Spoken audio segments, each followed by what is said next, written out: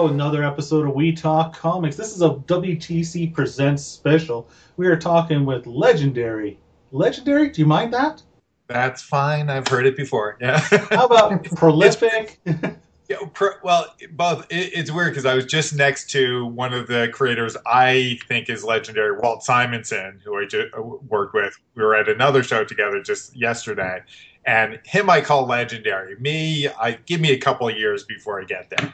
I've been rereading his Thor, and now I just want to talk to you about that. But okay, let's say him yet. Lovable, the lovable Scott Hanna. I am, of course, just so people know, that I am the Crown Prince of Charisma, Mo, and this over here is the Chief Defender of the Faith. He is the Mr. Brett Podcast, the King of the Casters, we like to call him.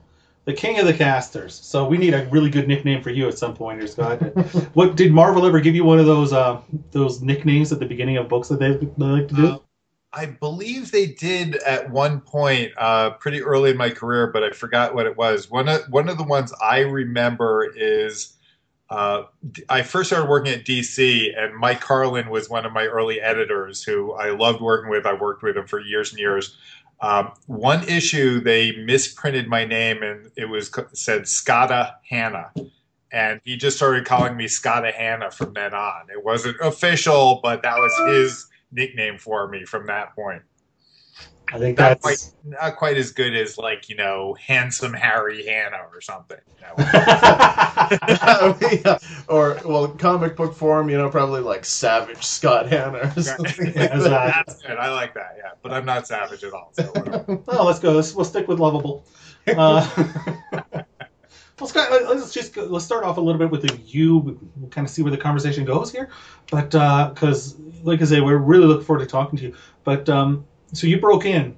It's almost 30 years. Or it's 30 years ago. I guess it is over, right? 1986, was it? Yep.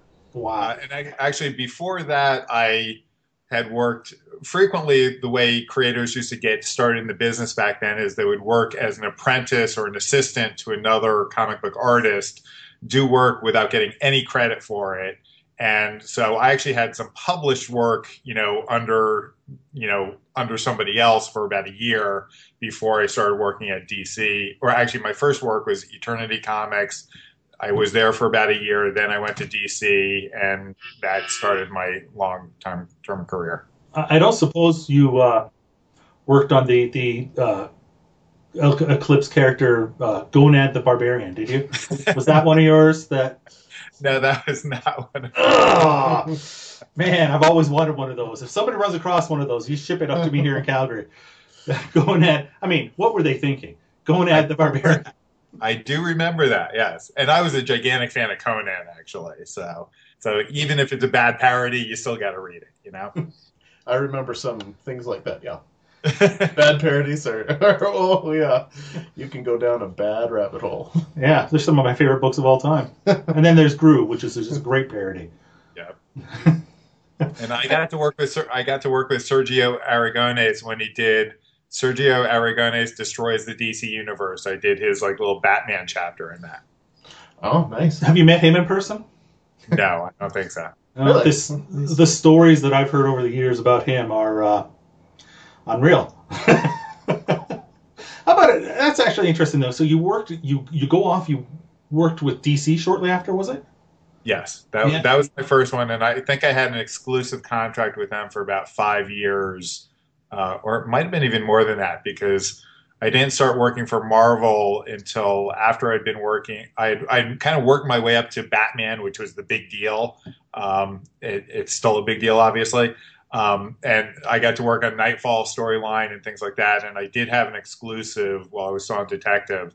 But at one point, they gave me an option, and I was given the window to work on Spider-Man. And so I started working on Spider-Man and Batman at the same time. No, that's actually interesting that you mentioned Nightfall, because that's another one we're reading, because we've had Chuck Dixon and Doug Moench on recently. Oh yeah, I loved working with both of them. I only got to work with Doug once, but he actually lives very close to me here in Pennsylvania. Oh wow, that's were nice. Were you kind of like as the inker? Were you kind of in on the creative process? Like I know that they used to have Batman they would do some sort of weekend together or something like that, where they laid out the year's storylines or something like that under Daniel O'Neill, right? Actually, interestingly enough, most of the time as an inker, I have almost no input in the writing side. But when I was on I was on Detective Comics for a 5-year run, which included the Nightfall storyline. And I was actually occasionally when they had these editorial retreats where they invited all the writers, the editors of the Bat books, and they would plan out literally a year's worth of crossovers between the 4 or 5 major titles. I was the only artist that was there like every year for those like 5. Sometimes other pencilers and stuff would get invited, but I was like one of the regulars that I was continually there. So they allowed me to give as much input as, Chuck Dixon, Doug Moench would throw out ideas. I would throw out ideas, and I loved it because I got to, in a small way, participate in the planning of a whole year's worth of Batman stories. And that was literally the best creator situation I've ever been in on the Batman books, because they allowed me to give that much input. Well, given that, I'm sure there was some comics that you were probably happy to not have a lot of creative input on. I could, looking at some of your Spider-Man work, like it was. Well, some of my Spider-Man work was really good. Yes. Some of it was not as good. And well, yes. I would never blame you. Yeah, I try to do my part as well as I can, no matter what I have worked on some horrible stories at times. And even, I hate to say this, but it's been enough years, it should be okay, that I had a very long run on Batman, like 5-year block, working on almost all the Bat books, and I had an even longer run on most of the Spider-Man books. I think I was drawing Spider-Man for something like 13 years, almost nonstop. And over the course of those years, especially in the early days of Spider-Man, I was like, wait a second. This plot is exactly like a plot I did on Batman last year. Oh, no. And then I'd get the same thing in a Batman plot. It's like, wait a second. I could have sworn I did this plot over in Spider-Man last year. It may not be that distinctive, but I do a lot of books, and I frequently do, multiple books every month. So I get a lot of scripts coming through my table.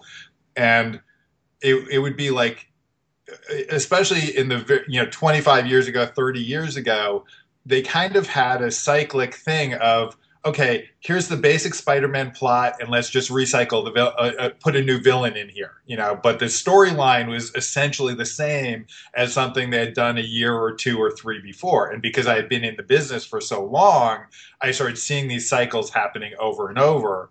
But then I think it wasn't until when Straczynski came on Amazing Spider-Man that he started doing like brand new stuff that had never been done before, that I never saw before. It wasn't that the stuff I had done prior to that was bad. We did some really spectacular things. I came in on Maximum Carnage. I came in on the Clone Saga, which was not good and bad. I can tell you.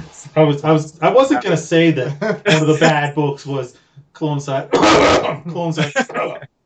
But Well, the weird thing, too, is because of the cyclical nature of comics, and I've been in the business for so long, I worked on the original Clone Saga, and then when they brought back the Clone Saga like a couple of years ago, I worked on some covers and stuff for that.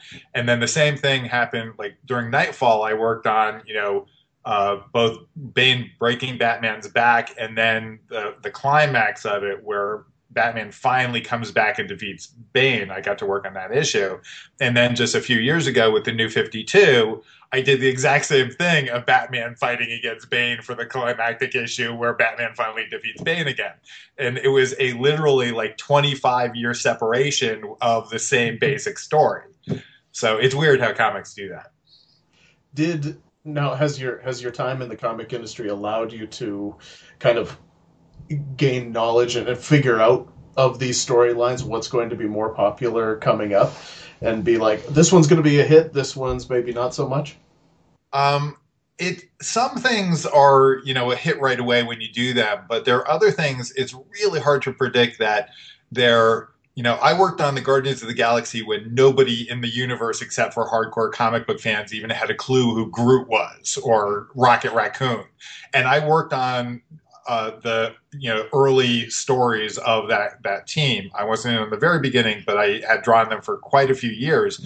And I never expected in a million years it would turn into a $1 billion movie franchise, which is being fantastically well done. So yeah, and even now they're starting to reprint a lot of my stuff that ties into the movie. So because the new Guardians introduced the character of Mantis, I worked on a pretty important Avengers storyline with Mantis in it. So that's being reprinted right now. And when I first did it, I was like, oh, this is just a standard Avengers story in outer space, no big deal. But because it had the core character of Mantis and she's now in the movie universe, it's a big deal again. So it's very difficult to predict in most cases, especially for the more obscure characters. I hear all these, and you throw out these storylines that I've read and know, and like you say, they're becoming movies and everything. And I'm wondering, 30 years in the industry and awards and lovable, and why the hell don't you have a Wikipedia page? I don't. That's actually my wife was my wife and I actually formed a school. We teach and stuff, and I was looking up on Wikipedia, and I'm like, why the heck don't I have a Wikipedia page? But you're actually not allowed to do one for yourself. They actually kind of forbid you creating your own Wikipedia page. Somebody else has to do it. So if you guys want to do a wiki page on me, go ahead. I love it. I'll even give you resourds. But hey, I would totally be down with that. We're going to do that. You can guarantee we're going to do that. Because seriously, that would be great. Think about it from our perspective. You know how hard it is to interview somebody these days when you're so used to just using Wikipedia to find out about them. It's a great, because it's such a great, even though not everything's true, it's a great place to start. And it's that much harder to research a guy. You're really not thinking about us enough, Scott. Well, no, actually, a couple of years ago, I think, we actually got a call from a college student who he had also found out there was no wiki page on me. He wanted to do one for college credit, and then if he could get it published after he, finished it up. So we actually gave him all this info, and he never got back to us. He never got it turned into a wiki page. So we're going to have this done by the end of the week. I'm not kidding. We're going to have this done by the end of the week. This is priority number one. So we're going to get a Wikipedia page up for you. Because, what else are we going to link to? Your Twitter, I guess. But, I guess you do have the school that is the Art and Fashion Institute. Is that right? Arts and Fashion Institute. It's a tiny school because literally it's pretty much my wife teaches fashion. She was on the TV show Project Runway. She's an amazing designer and a phenomenal teacher. And then I teach in my free time when I'm not doing 3 or 4 comic books a month. I'm actually teaching classes. So I teach classes in everything from fine art drawing, anatomy, sequential art, penciling, inking, all that stuff. So it's not just for an inker necessarily. Not at all. I learned. Actually, my mother is a fine artist, so I learned how to paint in oils when I was 11 years old. I think the foundation of all art should be just really, really strong essentials and basic drawing skills. And that's what I always try to teach first. The stuff like cartooning and inking and even coloring has to come after learning how to draw well. So my fundamentals are always about just good drawing. So has there been any desire from you to move away from inking and do more penciling, or is it pretty much just inking pays the bills. And well, yeah, one of the reasons I became an inker is, surprisingly enough, I actually earn more money than most pencilers do. A lot of that's because of my speed. I am so quick at inking. Penciling I love to do, but it takes a little bit longer. I tend to agonize over the storytelling because I really I teach storytelling, so I get really into it, and I kind of second guess myself and over plan stuff. Whereas inking is just my drawing skill, which goes fast. It's not having to do the storytelling part, which takes me a little bit longer. But interestingly enough, I just got contacted by a publisher that wants me to pencil and ink 4 or 5 covers for them. I have another possibility of doing some penciling for DC, though that's still up in the air right now. But yeah, every now and then I get my penciling hat on and I get to do some of the initial drawing. But inking does pay the bills. So, probably about 2 years ago, I talked to Brett Breeding, and it was interesting because he was telling me about some of the pencilers that he liked working with, and maybe that were less work and some that were more work. So I'm interested in your experience in that way. Like, he had mentioned that Dan Jurgens was pretty light with the pencils and that he had to do a lot more filling in of stuff. So, and if you want to talk bad about any of them and actually insult them, that's fine too. It's good radio. Especially Dan. I mean, he's been on the show, so it's all good. Dan, I just worked. The last time I worked with Dan was Superman, Lois and Clark, and I love work. Dan is fantastic to work with because I worked with him as a penciler and as a writer. And as a writer, he thinks like an artist, so he thinks visually. So it makes the job of the artist much easier because he's a visual storyteller. A lot of writers write scripts and they don't understand pictures. So especially beginning comic book people, they're like, oh yeah, I can write. I've written a book. And then they try to write a comic book and they don't realize the pictures have to tell most of the story. But anyway, wait, so I think I lost track of what the initial question. Well, I was interested in the other people you worked with. Okay. Yeah. Well, because I do pencil, one of my favorite things to do is actually work with layout artists who give you like looser art and they require the inker to be the finisher. Most people don't realize that if it says in the credits of a comic book that when it says finisher, that means the inker is actually finishing the pencils and then inking it. So it's not just inking where you get tight pencils and you have to, go directly over that. In breakdowns and finishes or layouts and finishes, I've gotten things where, you get a circle and a loop and a circle and a loop and a little arrow saying this is Batman and this is Robin. So sometimes it's very rough. Sometimes, like Dan Jurgens usually does the breakdown thing of he gives me all the basic storytelling, the placement of the characters, the main forms, but it's up to the inker to add all the shadows, the textures, the rendering within those forms. So hair might be just a simple white, outline or a simple outline, and I'll turn it into black hair. So I have to put all the blacks in, put all the textures in, all that stuff. And I love doing finishes. One artist who's kind of on the edge, I actually have worked with his very rough pencils, but John Romita Jr., who I worked with for ages on Spider-Man and a lot of other things, he gives kind of full pencils, but they still leave a lot of room for the artist the ink artist to interpret them and to do them your own way. That's why if you look at John Romita Jr.'s work, every inker makes him look very, very different than every other. So if he's working with Klaus Janson or Danny Mickey or Tom Palmer or me, all 4 versions look absolutely different from one. Give the listeners a little bit of info here that we lost you in the middle of that last call on Skype. You were talking about John Romita Jr. and how he's looking different, and we're on the phone with you now. If you don't mind kind of picking it up from there, if you remember what you were saying a few minutes ago there. I forgot what I was saying yesterday or today or anything. All right, well, I'll do a recap. That when I worked with John, he was one of those wonderful pencilers that he gives you as much information as you need, but he really expects the inker to be what's called an embellisher, and to kind of take over, put some of their own personality into it, put a lot of their own style into it. Like he would do things like just kind of use the edge of a pencil to fill in a dark area, and then he'd do other pencil lines on top of that dark area. And you're like, as an inker, you're like, wait, is this supposed to be a gray area with black lines on it? Is it supposed to be white lines on a black area? Is it supposed to be a combination of those two things?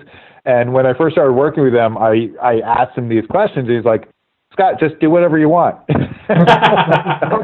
Okay, cool. That's great. And he kind of learned that from his father, because that was the way pencilers and inkers always worked in the early days, especially at Marvel, that the inkers were required to be real artists themselves who could pencil, and they would get the basic blocked-in storytelling, the gestures, the movements, and they would be required to add in all the details, the shadows, the windows on buildings, the bricks, the shadows, the textures, the rocks, the hair strands. All that stuff would be the inker's job.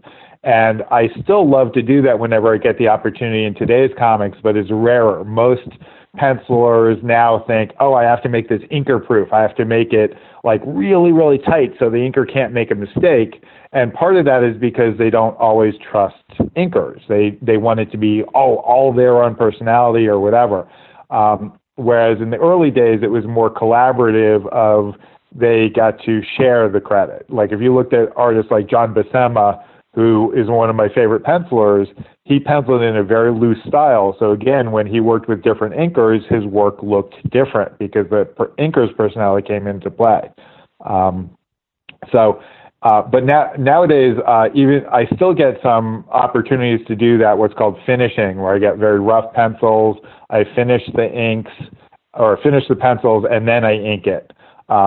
And even some pencilers, I was mentioning that David Finch, who I worked with last year on Wonder Woman, he's one of those phenomenal pencilers that he gives me, he does very tight pencils. He does all the blacks, he does all the rendering, he does the strands of hair, he does lots of textures. He thinks like an inker. He thinks with the blacks and the textures, but even with all that and giving me tight information, he still encourages the inker to add to the process and say, okay, I'm going to give you some texture, but I want you to turn it into even more texture.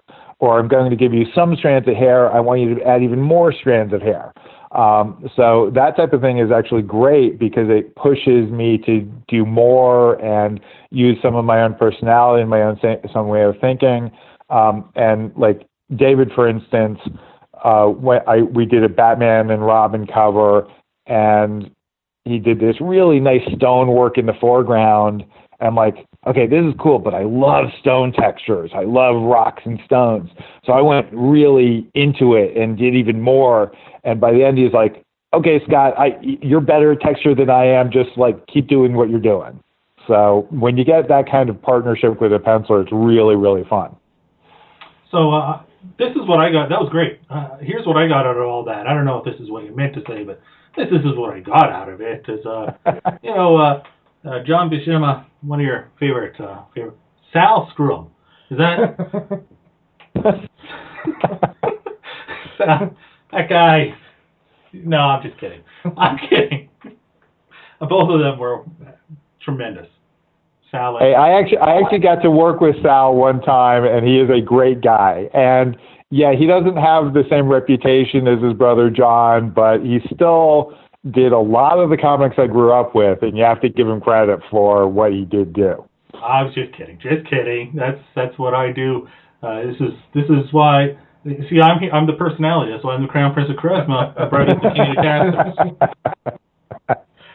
Okay. You're more than willing to push the envelope to try to. I'm just trying to get, like I said, I mean, if you talk crap about somebody, it's always great radio. I'm just trying to get you in trouble if I can. You're never coming back on.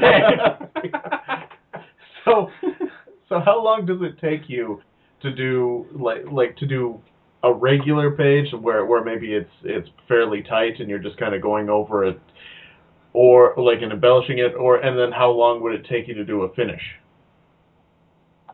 Normally, actually, finishes doesn't always take me that much longer than regular inking because again, I have a lot of drawing skill of my own. I know how to pencil, so sometimes I can do finishes almost as fast as I do inking. But generally, I am considered to be one of the fastest inkers in the business. I think supposedly I've inked more pages than certainly anybody else alive, but supposedly more than anybody else in the history of comics. Because my page count now is about 21 or 22,000 pages. And in order to do that, I normally ink a page in about 4 hours. So a standard normal page takes me about 4 hours. A very complex page may take me 6 or 8 hours.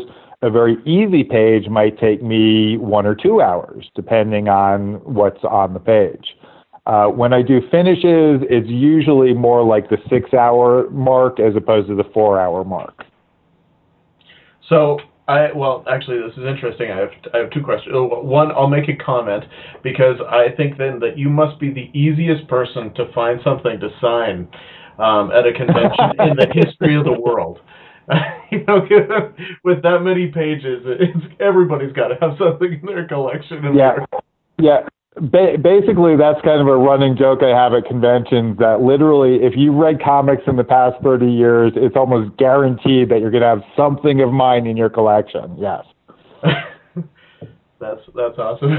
You know, the funny thing is I've actually forgotten the question that went with it. I was so engrossed in trying to do that. So run us through your process then, and just the inking process. Like, what makes you so fast? You know, obviously it's your artistic ability to draw, but like, is there just something that an inker should do to kind of be better? It's weird. Every artist is different, and I never intended to be like the fastest guy alive or anything like that. It just kind of happened. A lot of it, absolutely has to do with a good inker has to be able to be a good draftsman. They have to know what they're doing to get the confidence to go faster. Like I teach anatomy, so artistic anatomy, so I know how to fix muscles if they're drawn poorly by the penciler. I know how to correctly interpret a good penciler, so I'm clearly understanding the same thing that they're understanding.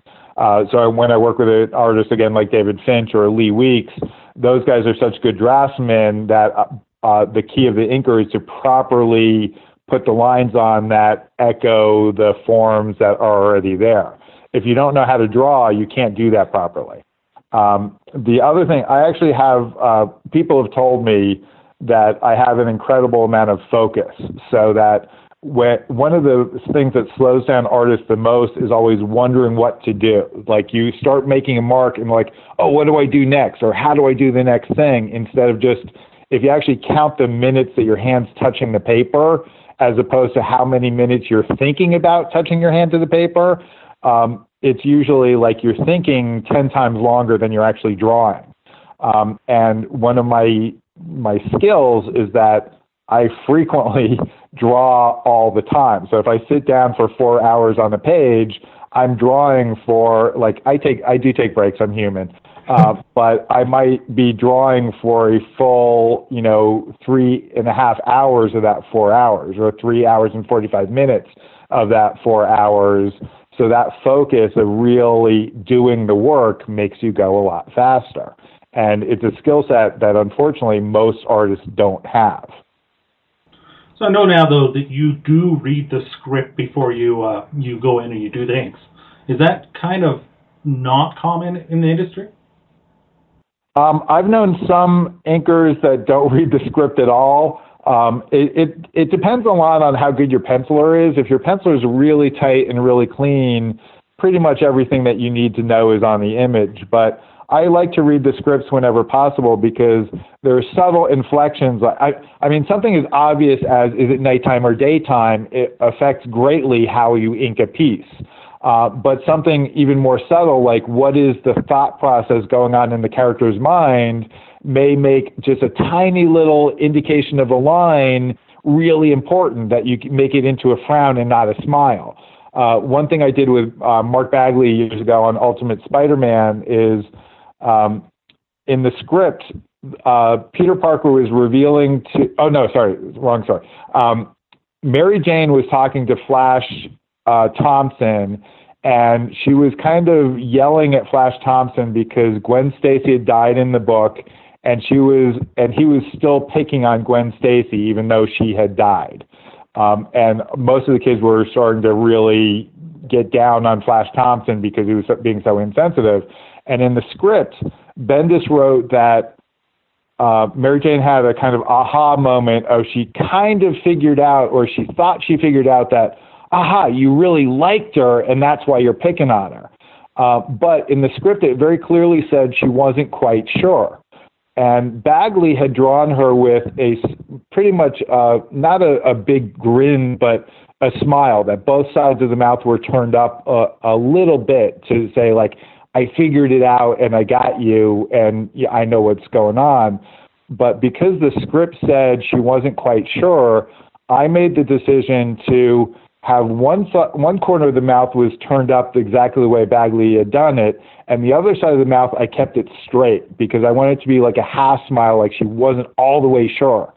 And frequently when I'd make corrections like that, I might call up the penciler and ask him if it's okay, or even call up a writer sometimes. But in this case, I think I had forgotten to do that, and I just did it. And I had a really good working relationship with Bagley. We're good buddies, and we talk all the time. But in this case, I forgot to tell him. And then, like, when the book came out, like a month or so later, he's like, Scott, you changed my face. I'm like, uh-oh, what did I do? And I literally, by this point, I had totally forgotten I'd even done this. And he's like, oh, the face where, Mary Jane is talking to Flash. I'm like, uh-oh, I'm totally screwed. He's going to yell at me and stuff. He said, I love it. You did a great job. And I'm like, phew, okay, I didn't screw it up, But it's still something that I would never have been able to do that if it weren't for reading the script. Now, I think in some cases with inkers, I see them and it's very obvious to me who's inking them. Now, do you kind of adapt your style to fit the penciler when you're working? Or yes, I'm also I think I'm relatively unusual in the fact that I try very hard to highlight the penciler, not highlight myself.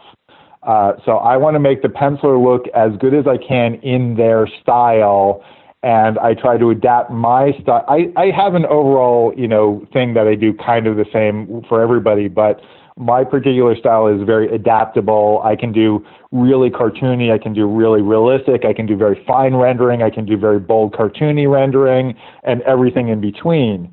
And that goes also to my basic drawing skills that I know how to draw myself. So a style is just a style on top of good drawing. A lot of cartoonists, unfortunately, they just learn a style and they don't necessarily learn good drawing underneath the style, so they can only do it one way. Especially a lot of inkers, they learn how to ink one way, and that's kind of their whole world, that no matter who they get, they're going to ink it exactly the same way. For instance, like if you get a brick wall from a penciler, I can do a brick wall in 100 different ways, depending on what the penciler gives me, depending on what I feel like, depending on the rest of the book, the character. And I literally, like, again, when I was working with David Finch last year, he loves texture and he loves doing all this really beautiful penciling. And there was this one really great scene where Wonder Woman was facing off against another character, and the backdrop was some buildings with all these brick walls and shadows. And literally, when David saw the inks, he was like, Scott, I've worked with like dozens of the best inkers in the industry, and I've never seen a brick wall rendered the way you rendered that brick wall. And it wasn't because, it's not that I'm better than all the other people, but I came up with a different way of doing it as opposed to having a standard brick wall ink line, which a lot of inkers do. It's kind of, maybe it's my ignorance, but when I hear that you say, I know how to draw as well, I know how to do pencils, is it possible for somebody to ink for 30 years and not pick that up, not know? Like, I can't imagine. No, yeah, pretty much every top inker in the industry always knows how to draw. It's a mandatory element. But one of the, especially in the early days when a lot of people used to say, "Oh, I can't pencil that well, so I'll become an inker," thinking that the penciler would do all the work and the inker just has to trace things. And that's where inkers got a bad reputation, because there were some inkers that didn't know how to draw very well themselves. But none of those inkers last long. They don't last as long. They're not as successful. They're not as popular because they're not bringing something to the party. You know, they're just showing up and doing the limited amount they can do. But literally every top inker I've ever met is a very good draftsman, and they know how to draw very well. Yeah, I mean, Kevin Smith actually made a on-running gag of that in Chasing Amy. The character was an inker. Exactly. Yeah. So that's interesting. Is it nice to be? I guess the inker has a little bit more, I don't know, privacy or obscurity. Is that nice, or is it you kind of go, come on, guys, look what we're contributing over here? This was, again, a conscious decision I made, because when I first started in comics, I was penciling and inking my own work. And when I was making that choice of, do I want to specialize in just inking or try to do both or try to just be a penciler, I realized from the outset the inker is never going to get the same acclaim, the star power that a penciler gets. And, you know, despite that, I've actually been totally surprised that I've won like a lot of awards for doing what I do. I don't have a Wikipedia page yet, but I've gotten a lot. Give it a week. I've gotten a lot of recognition for what I do, because of both my skill and the quantity of work I've done. And I've worked on so many phenomenal projects with so many great pencilers. But at the same time, it is kind of nice to have a little bit more anonymity, so I'm not attracting, you know, the same attention. And one of the reasons for that is most people don't even understand what inking really is. They don't really see the changes we make because they only see the inked version most of the time. So they say, oh, that's just what the penciler did, right? And now it's dark. They don't realize that a good inker is really bringing a lot of transformation and skill to, and the same thing happens with a colorist. You know, a good colorist can add tremendously to the end product, but the colorists don't get the same credit that the pencilers do. So the colorists and the inkers have a very, very large impact on the final product, but don't get the recognition factor of the writers and the pencilers. And for me, that's okay. I don't really mind that at all. I didn't become an inker to be the star. I just became an inker because I love inking. So is there a way, I mean, you are talking to fans in this case, but is there a way that you would suggest that we look at it to be able to tell the inking? Like, and to be able to appreciate it more, to appreciate the inking, to appreciate the coloring. Like, sometimes it's as simple as looking at an image a different way. A lot of times, if you can get the opportunity, sometimes they've had recently with all the alternate covers, sometimes they have a pencil cover and then the ink cover, and seeing those things side by side next to each other, you start realizing it's like, wait, this is without color, this is just the inking, but it's very different from the pencil and it's very different from the ink version or the colored version. So that kind of separates us and starts realizing, oh, there are steps involved here and each step looks different. And that's probably the best way is really to do a comparison. Occasionally, I'll do something on Facebook. Actually, I just did this past month a couple of images where I did like a Finch drawing of his pencils, my step-by-step inking to see how I go, it wasn't a video, but it was, 1 hour in, 2 hours in, 3 hours in, 4 hours, and it's done kind of thing. And then sometimes even you'll see the color, then you can compare that to the colored page and see again the differences. A bad inker can absolutely destroy a good penciler's work. A bad colorist can totally destroy a good penciler and inker's work. The hope is always that you get each person adding to the process and making it better and better as we go along. So I'm wondering, kind of, with a career that's lasted as long as yours has, was there some moments where you know, your first moment where you meet like a Stan Lee or, you know, Julie Schwartz, or I don't know who you might have had a chance, but just like a legendary guy, and you're like, wow, that's cool, or you were like, wow, okay, I'm inking Curt Swan, or whoever it is, you know, you're just like, you know, this is I was looking for some cool interactions or funny stories you might have had with somebody the first time you met them in the industry, or you know, somebody that you ran into for the first time, and it was just an excellent experience, or hero worship, even anything like that. Just kind of.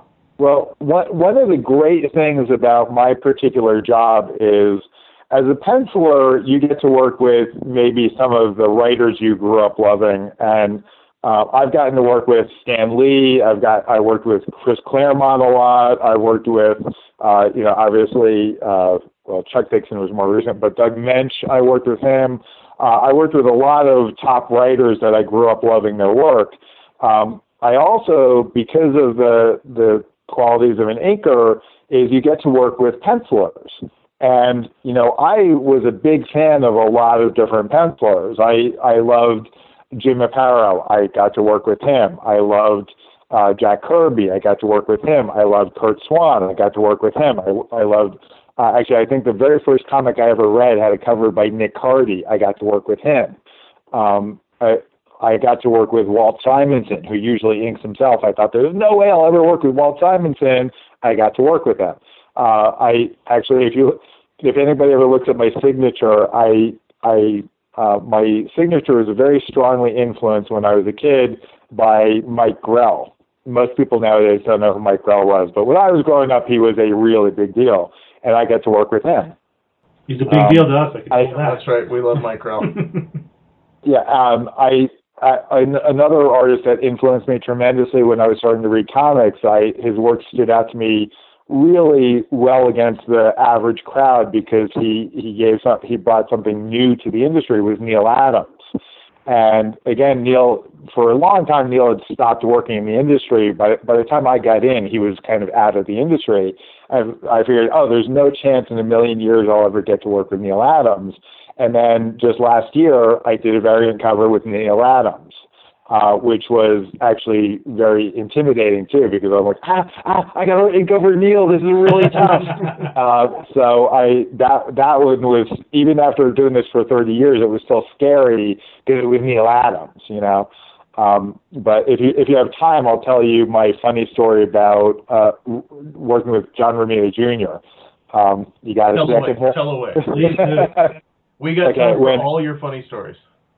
When I was first breaking into the industry, and I had worked as a penciler and inker, and then inker exclusively at Eternity Comics, a small black and white company. They only published black and white books. I kind of perfected my skill set before I went to Marvel and DC.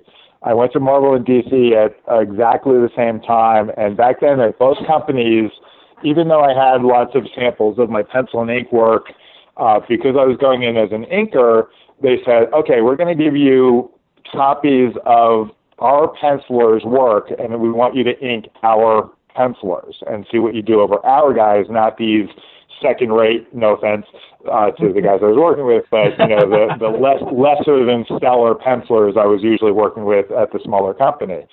So I went to Marvel, got a whole bunch of work. I think there were pages of Alan Davis, and I can't even remember all the pencilers, but one of the pencilers was John Romita Jr. His early stuff on, I think it was his very first run on Spider-Man.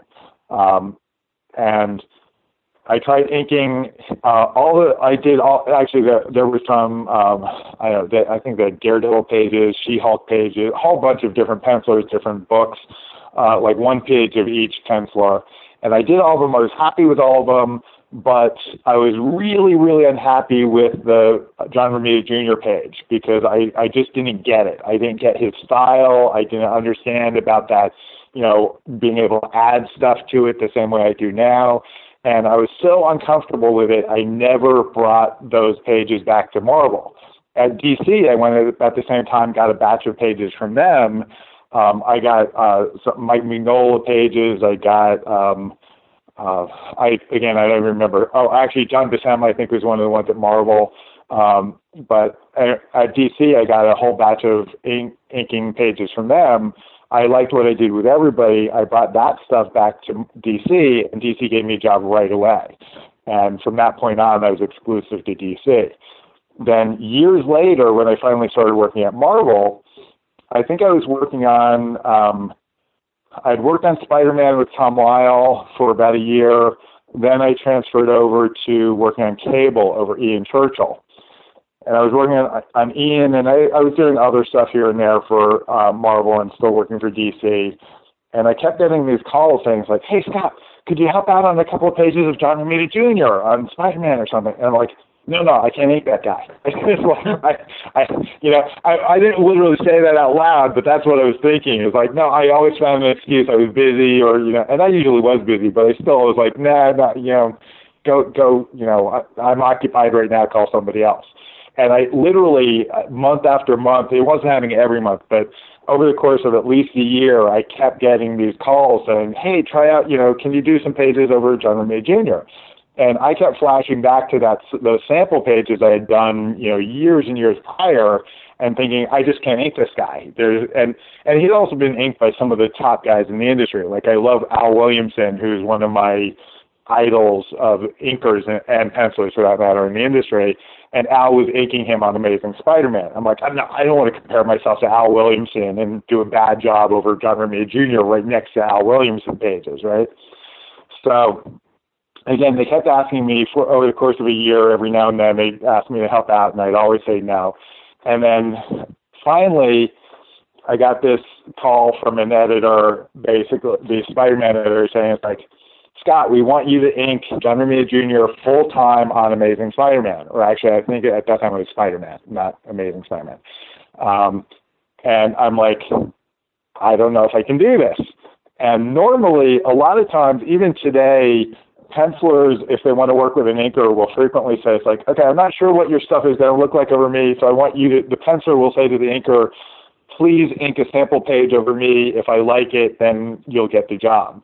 If I don't like it, you won't get the job. But in the case of Romita, he never said that. He basically, for some reason, he just like, fine, I want you on the book. And I had never worked with the guy.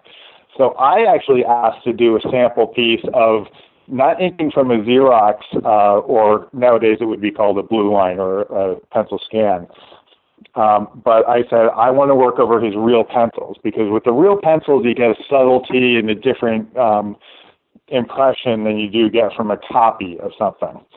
So they gave me a cover of Amazing Spider-Man that was in the pencils by Romita, and I inked it, and I think I'd matured enough as an artist that I actually thought I could handle it pretty well. So I said yes, and then I ended up working with him for like 9 years without a break on Spider-Man. But I was initially scared to death to work with John Romita Jr.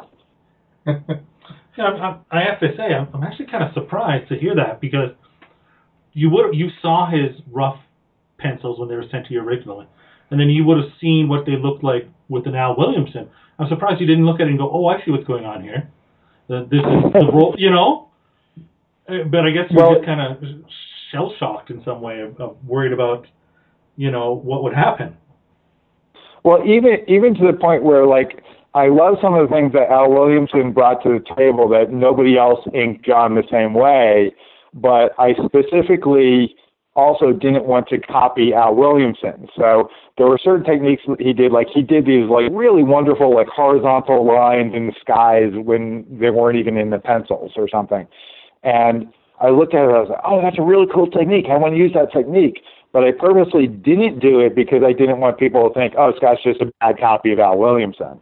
So I had to come up with, especially with John, I had to come up with my own way of doing it that didn't look like every other person that I'd ever inked him. And that's one of the challenges of working with an artist like that. Brett and I have long thought of you as a good copy of Al Williamson. I just want you to know. Oh, thank you so much. When I think Al Williamson, I just think he's a pale imitator of Scott Hanna. Well, that's on the show, and then. Well, you know what? It's been great. It's a little bit strange how we kept on, losing each other, but it has been an awesome talk, and we're seriously going to do your Wikipedia. You deserve it, and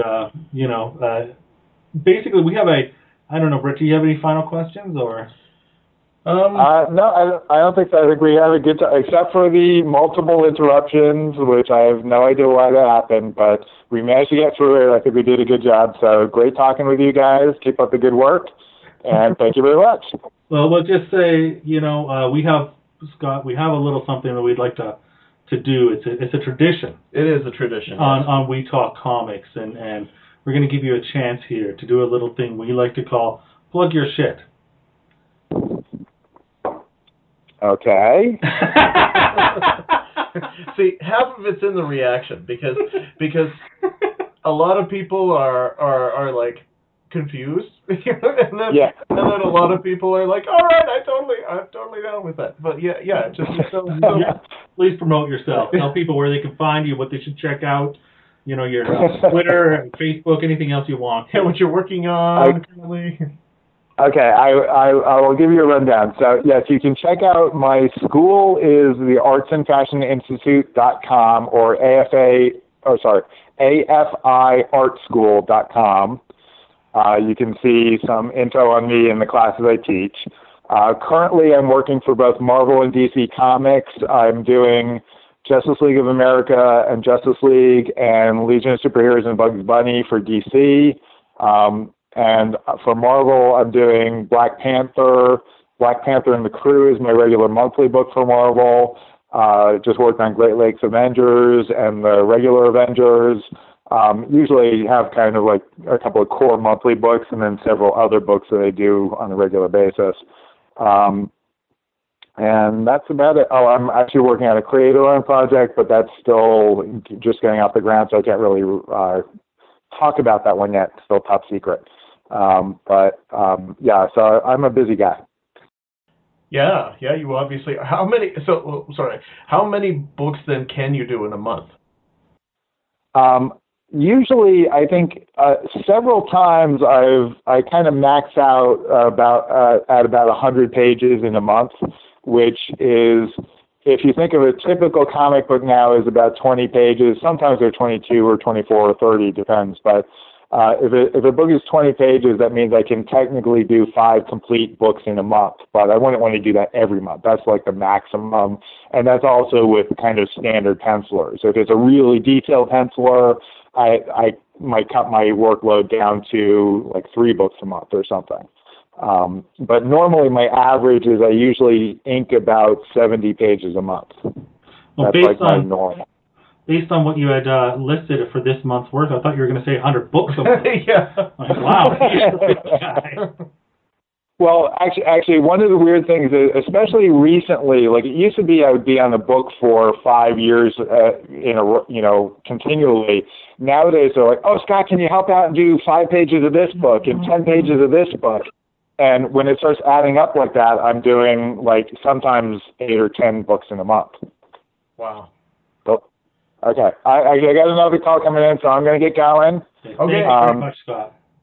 But great talking to you guys. Thank you very much. And yeah, again, sorry for the interruptions. I'm sure it doesn't happen to you normally. So you dealt with it very well. It's all good. Thank you, Scott Hanna. Good luck with the rest of your work. You're such a busy guy, and we will talk to you again.